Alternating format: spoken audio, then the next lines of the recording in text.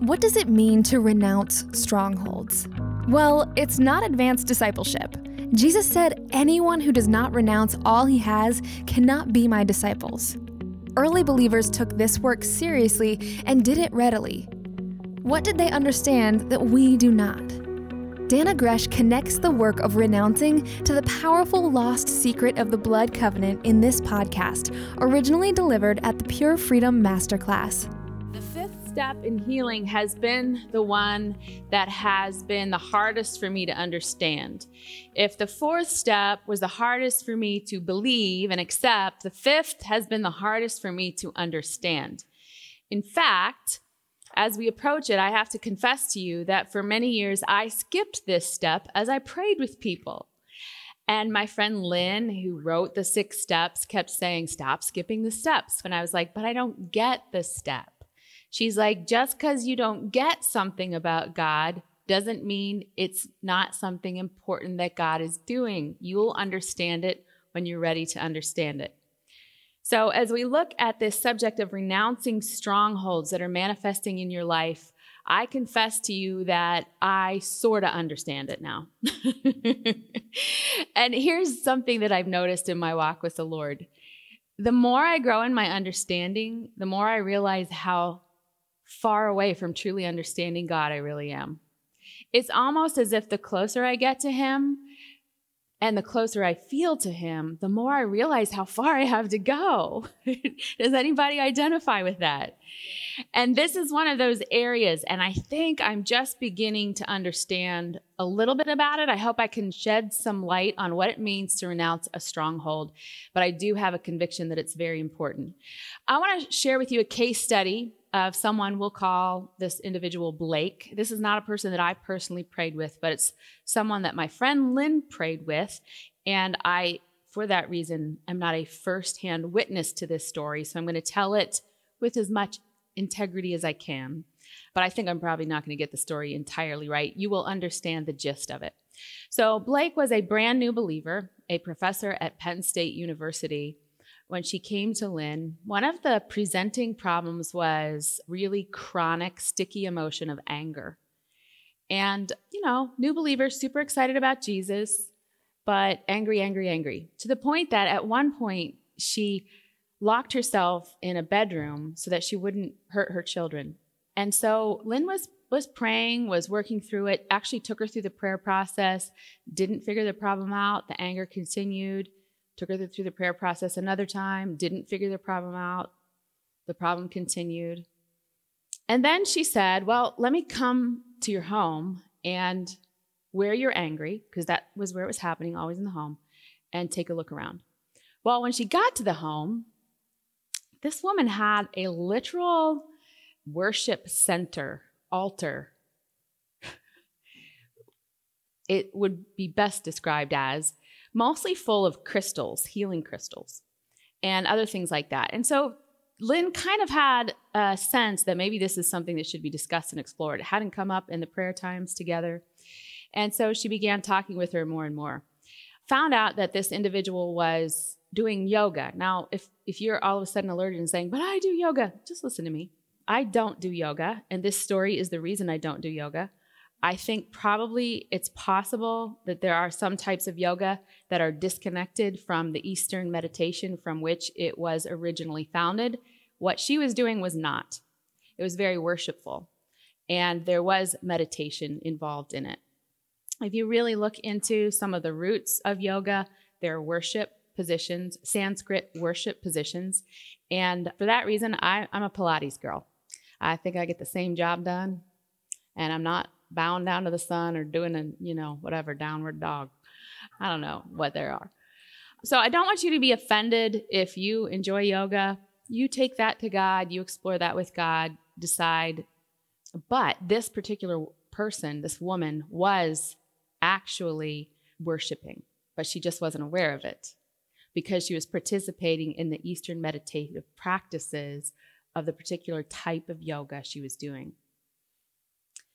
So Lynn went back into the prayer room with her, and this time they were very careful to renounce her connections and her choices to participate in Eastern forms of worship, idolatry.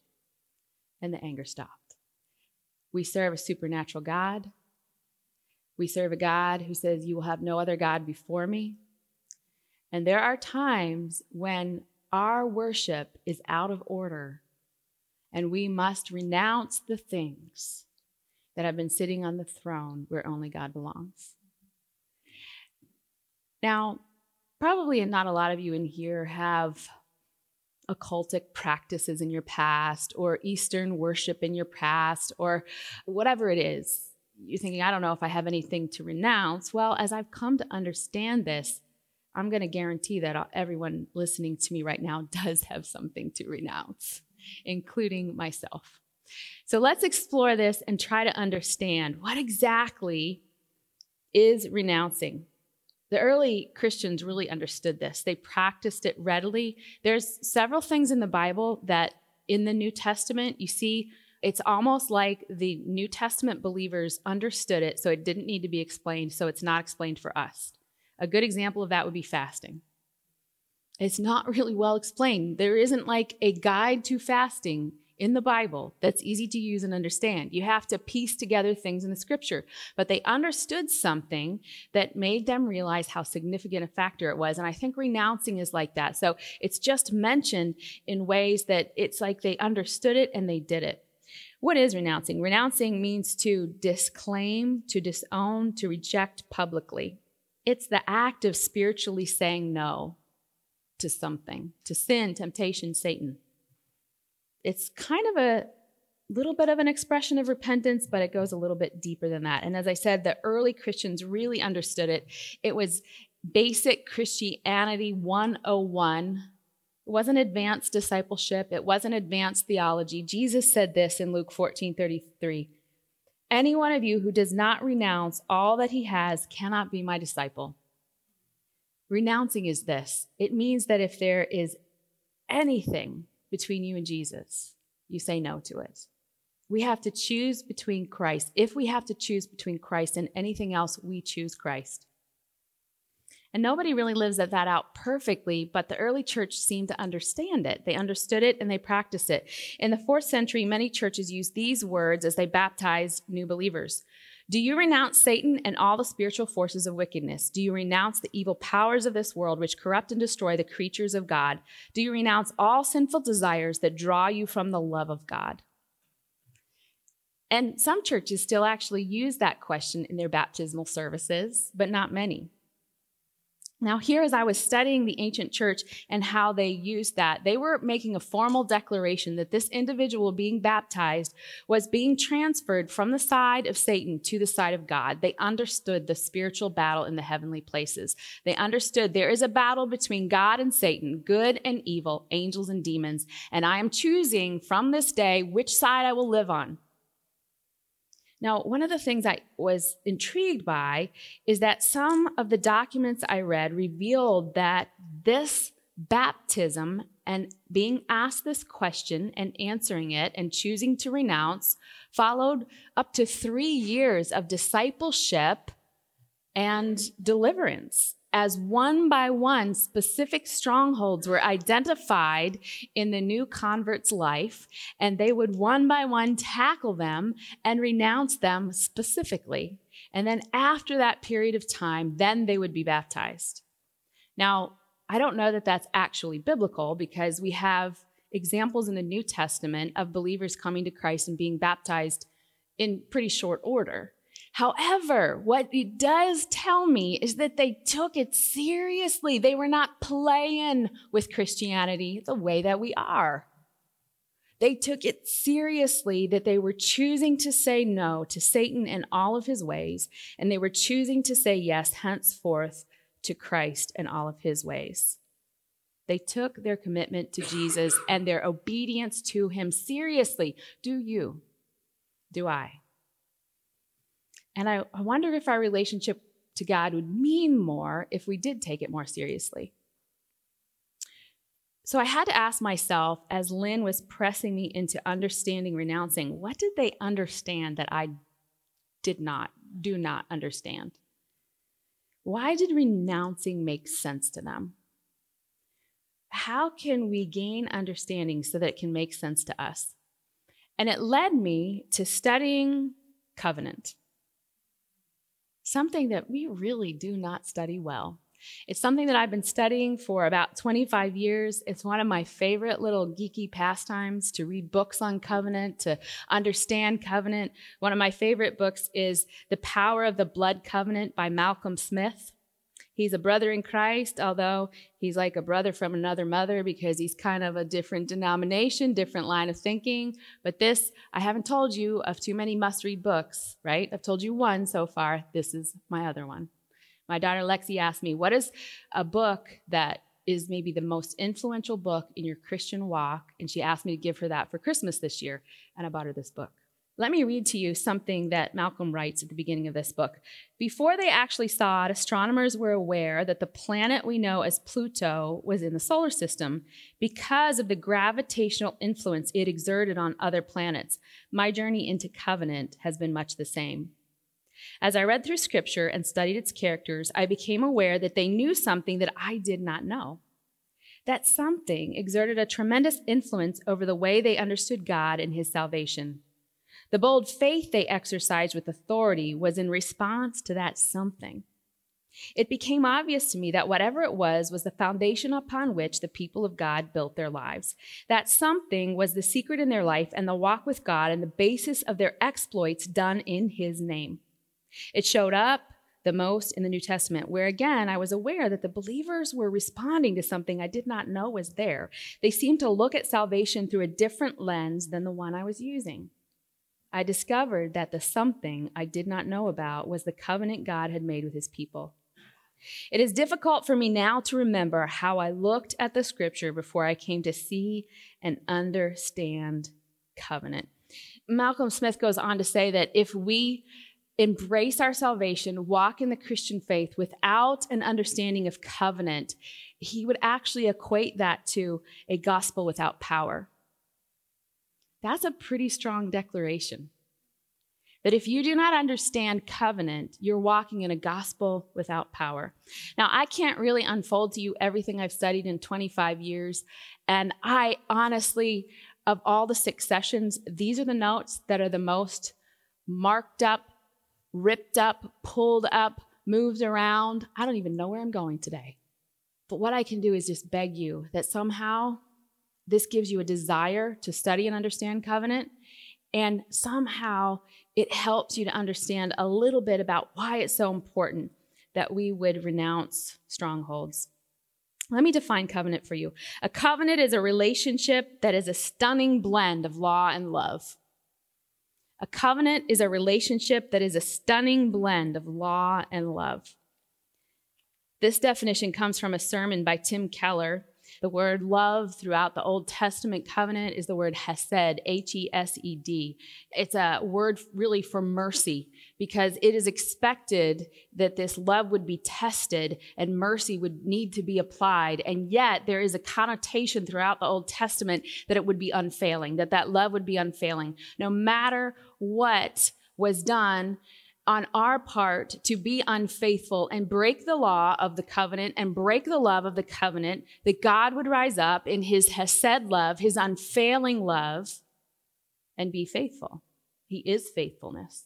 He cannot disown himself. There is nothing else that he can offer us but faithfulness. But he's also righteous and he's also a judge. And when the law is broken, the stakes are high and the expense is great. And so it's not that the law doesn't matter. It's a very significant part of the relationship. In this particular message by Tim Keller, which the title of that message is actually A Covenant Relationship, he references a passage that I have long loved, and I'm going to ask you to turn to Genesis 15:7 to 21. Genesis 15:7 to 21. It's a look at the first outright mention of covenant relationship with God. It's the formalization, the sealing of the covenant God would make with Abraham. I'm going to begin reading to you Genesis 15:7. And God said to him, I am the Lord who brought you out of the Ur of the Chaldeans to give you this land to possess. But Abram said, O Lord God, how am I to know that I shall possess it? And God said to him, bring me a heifer 3 years old, a female goat 3 years old, a ram 3 years old, a turtle dove, and a young pigeon. Okay, first of all, do you see that that's like a whole farmyard full of animals? And Abram, brought God all these, cut them in half, how bloody, and laid each half over against the other. But he did not cut the birds in half. And when the birds of prey came down on the carcasses, Abram drove them away. As the sun was going down, a deep sleep fell on Abram. And behold, dreadful and great darkness fell upon him. Then the Lord said to Abram, know for certain that your offspring will be sojourners in a land that is not theirs, and will be servants there, and they will be afflicted for 400 years. But I will bring judgment on the nation that they serve, and afterward they will come out with great possessions. As for yourself, you shall go to your fathers in peace. You shall be buried in a good old age. And they shall come back here in the 4th generation, for the iniquity of the Amorites is not yet complete. When the sun had gone down and it was dark, behold, a smoking firepot with a flaming torch passed between these pieces. On that day, the Lord made a covenant with Abram. Now, we read that and we have little understanding of what was really happening because we don't speak and understand the language of covenant. It's foreign, as if it's written in another language, spoken in another language. We see the nuts and bolts. We see the animals. We see Abraham sleeping. We see the birds of prey. But what does it mean? So I want to try to help build some understanding that maybe those living in Abraham would have had at that time. R.C. Sproul writes this about how covenants were enacted. Now, consider that covenants could be created between equal parties, but in general, there was a greater and a lesser party. There was a party, you see the covenant in the book of Ruth, between Ruth and Boaz. Boaz was a greater party in the sense that he had economic resources, he had authority and power that she did not have. I'm going to reference that relationship again in a bit. But generally, there was a greater and a lesser party.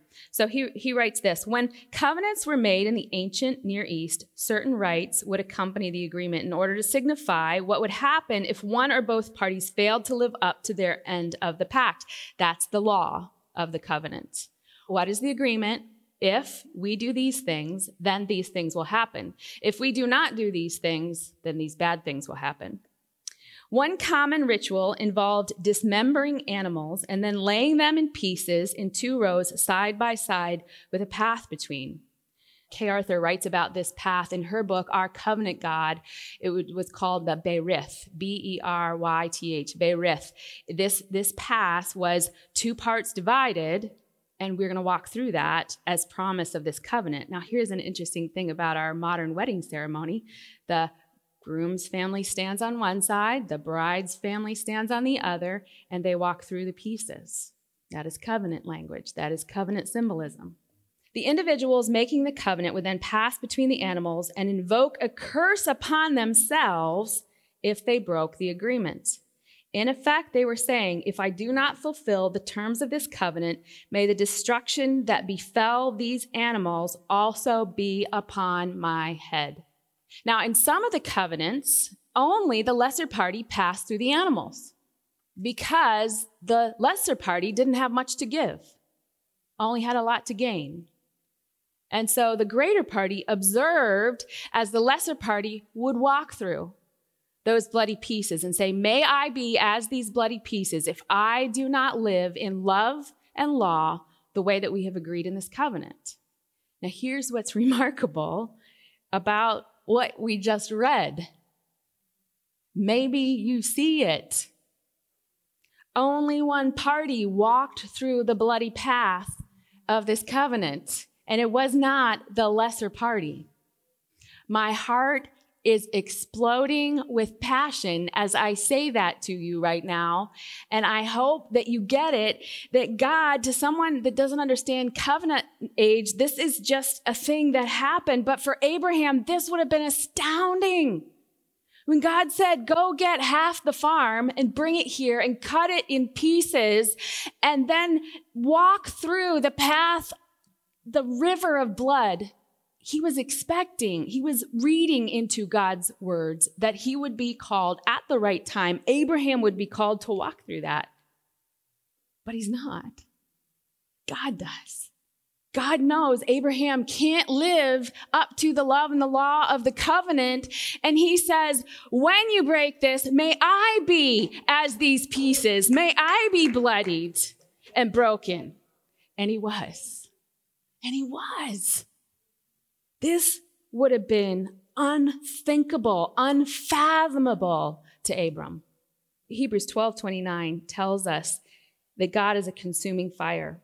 And we see in verse 17 of this passage in Genesis that when the sun went down and it was dark, and what is Abram doing? He's sleeping like a baby.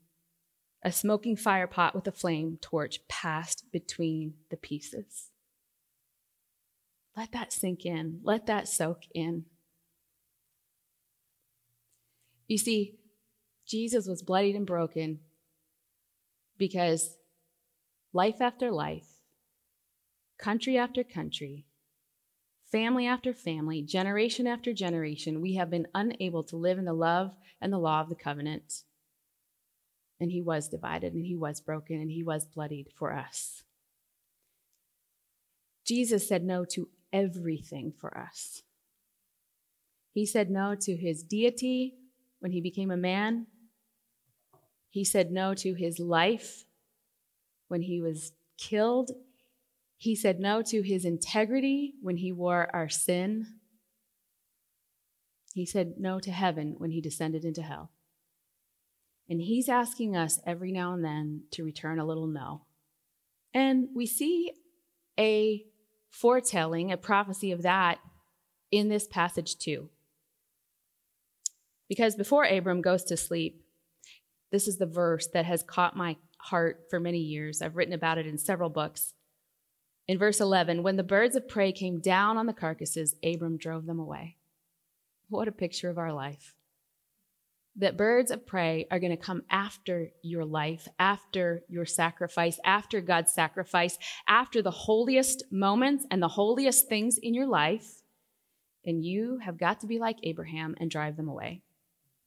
Now, I did a little research on this last week. In the ancient Middle East, vultures and carrion would quickly swoop down on the deathbeds of animals, and it didn't take long in that part of the country for a swarm of winged darkness to fill the sky. Now, we see that occasionally here. We see vultures in central Pennsylvania, maybe 3, maybe 4, maybe 5, but this is talking about dozens, a swarm of vultures, and Abraham drives them away. He drives them away. It would have been a supernatural act. Bible scholars note that it probably would have been a supernatural act. And why is he asleep? Because he was probably exhausted from the work of it.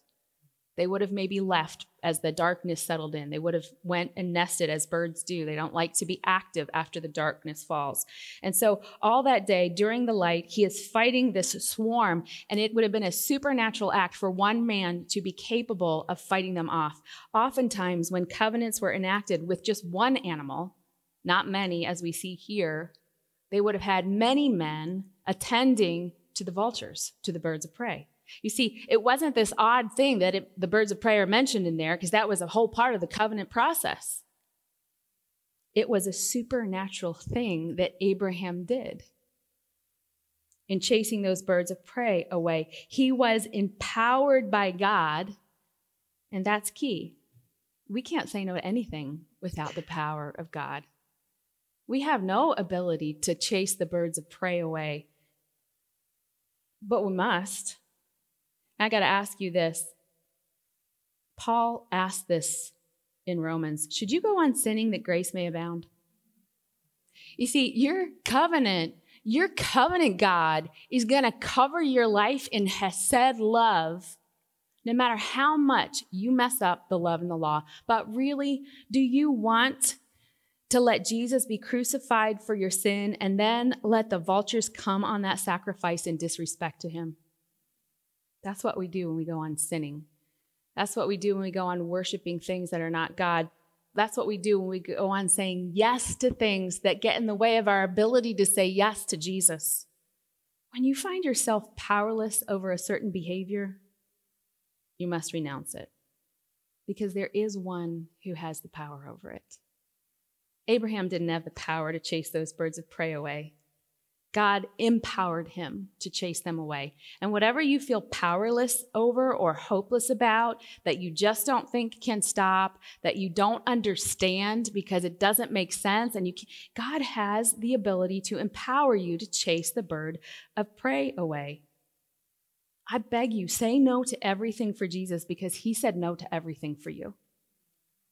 Jesus wants you to live in contentment. So if there's discontent in your life in any form or fashion, you've got a stronghold in your life that you must say no to. Jesus wants you to live in hope. He died so that you could. If there is chronic negativity in your life seeping out of your heart and your mind and your mouth, it must be renounced. You're powerless over it, and you must say no to it. If you're living ashamed, you must say no to it, because God's word says that though shame is going to be our strongest, most powerful, most private emotion, that Jesus died so that you did not have to live in it. Christ called you to contentment and faithfulness. If there's infidelity in your life in any way, to him, to other covenant relationships in your life, you've got to say no to it. You've got to renounce it. Jesus has made you to be a healer who walks in freedom. So that if there is addiction and brokenness in your life, you've got to renounce it. So what do you renounce? Well, we renounce strongholds. Strongholds can be defined as a mindset, a value system, or a thought process that hinders your growth in Christ. And our friend Darren Tyler says, it's a mindset or belief that's pregnant with hopelessness. So you've just gotten to the place where you don't believe you'll ever overcome your anger. You've gotten to the place where you don't believe your life will ever have purpose. You've gotten to the place where you don't believe you can overcome the addiction. You've gotten to the place where you don't believe your family can ever be a whole picture of the gospel of Christ the way the Bible says it's supposed to be. You've gotten to the place where you're living under the labels of the abuse or the divorce or the sexual sin or the pain. And you've given up any hope that it can be different. Well, that's why we renounce. That's why we say no to things that we have no power over outside of God, because we understand the covenant power and we want to live in the mindset and the thinking system and the thought process of a covenant God, that his love and his law will trump any brokenness that we introduce to that love and that law. Now, renouncing was always a public act. In the scriptures, it's always a public act. This is not a private confession that you do with just one person. It's not a private confession to God so you can be forgiven of your sin. It's a public act. Why? Why does it have to be verbal? Why does it have to be public? 4 things. One is words have power. Did you ever try to start a diet without telling someone?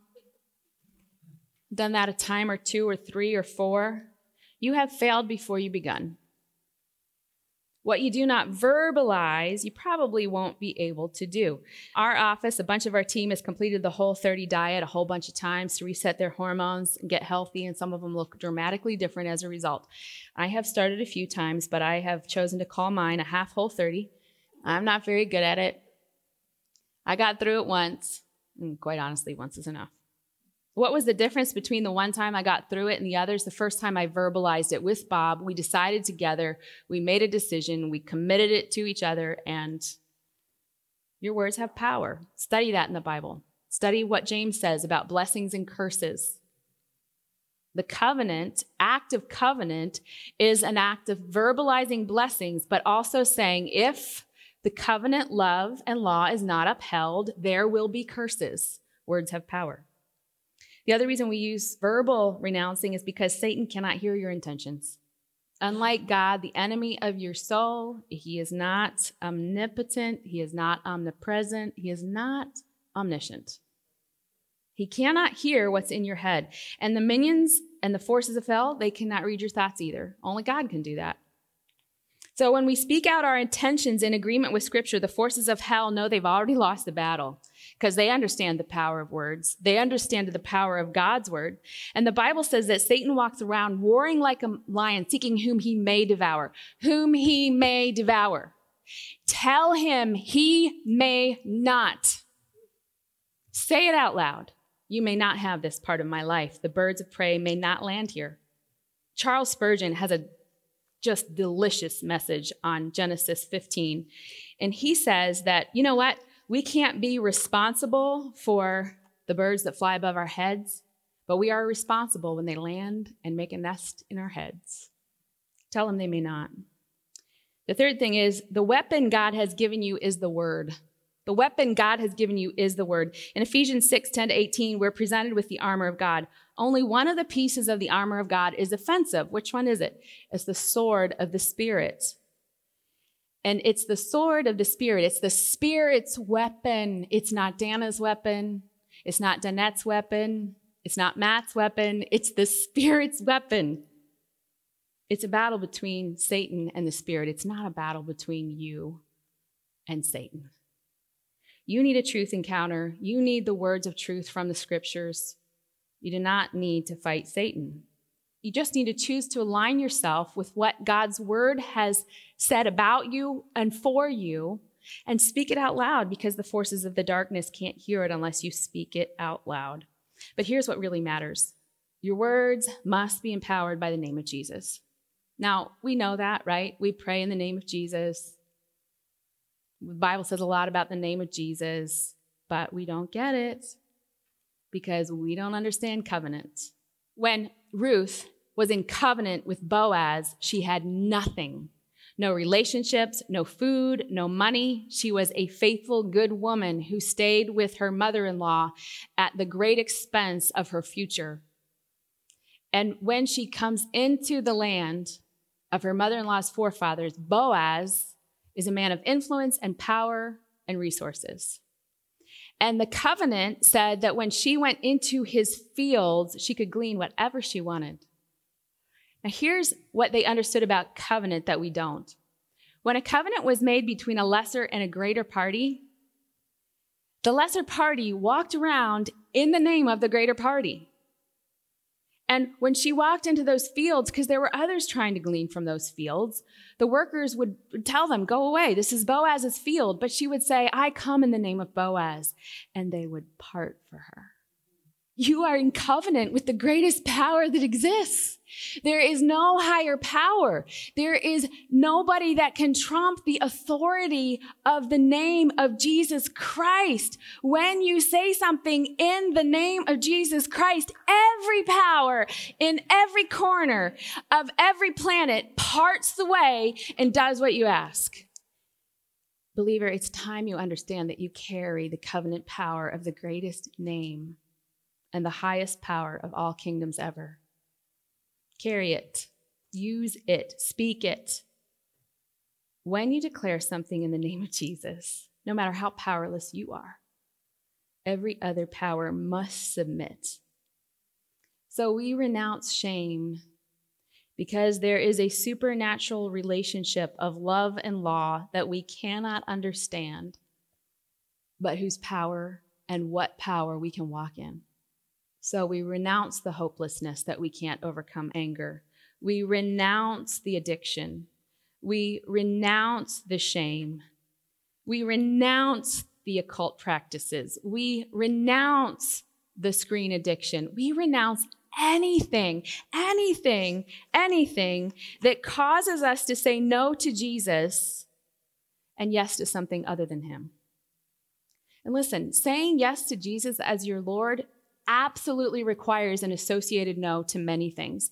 If you ask me to go out for coffee with you, I will have to speak an associated no to Bob. I won't be at home to be with him. Or maybe to my teammates at work, I won't be there working with them. To say yes to you, I must say no to other things. And Jesus says to say yes to me, you must say no to every other thing. Now, the world tells us that this isn't healthy for our esteem. That saying yes to Jesus as our Lord, our master, that's low self-esteem. But I just think that's chronic, crazy, double-minded thinking, because we recognize that things like kindness, fidelity, patience, that those are good qualities, right? All of them require self-denial. All of them require self-denial, so that we can give ourselves to each other in kindness, in gentleness, in faithfulness. And we do it for the people that we love. Why don't we do it for Jesus? Is it possible that we don't really love him? Renouncing is not an emotion, it's a choice. But when you verbalize in the name of Jesus the things in your life that have become pregnant with hopelessness, things in the spiritual world shift. This message was presented at the Pure Freedom Masterclass. It is the 5th in a series of 6 entitled Pure Freedom Masterclass 6 Steps to Healing series. Be sure to take the time to apply what you've learned in this podcast before you move on to the final step. It's beneficial to complete this step with a godly brother or sister. Write a list of things that have taken root in your life, like shame, gluttony, greed, or anger. List as many things as you feel God's Spirit leads you to include. Then, one by one, renounce them in the name of Jesus. Have a friend agree with you in the name of Jesus after each one. You'll be ready for the next podcast after you complete that task. If you enjoy this series and want to dig in deeper, consider joining us at next year's Pure Freedom Masterclass. Learn more at danagresh.com/masterclass. This podcast was produced by Pure Freedom Ministries.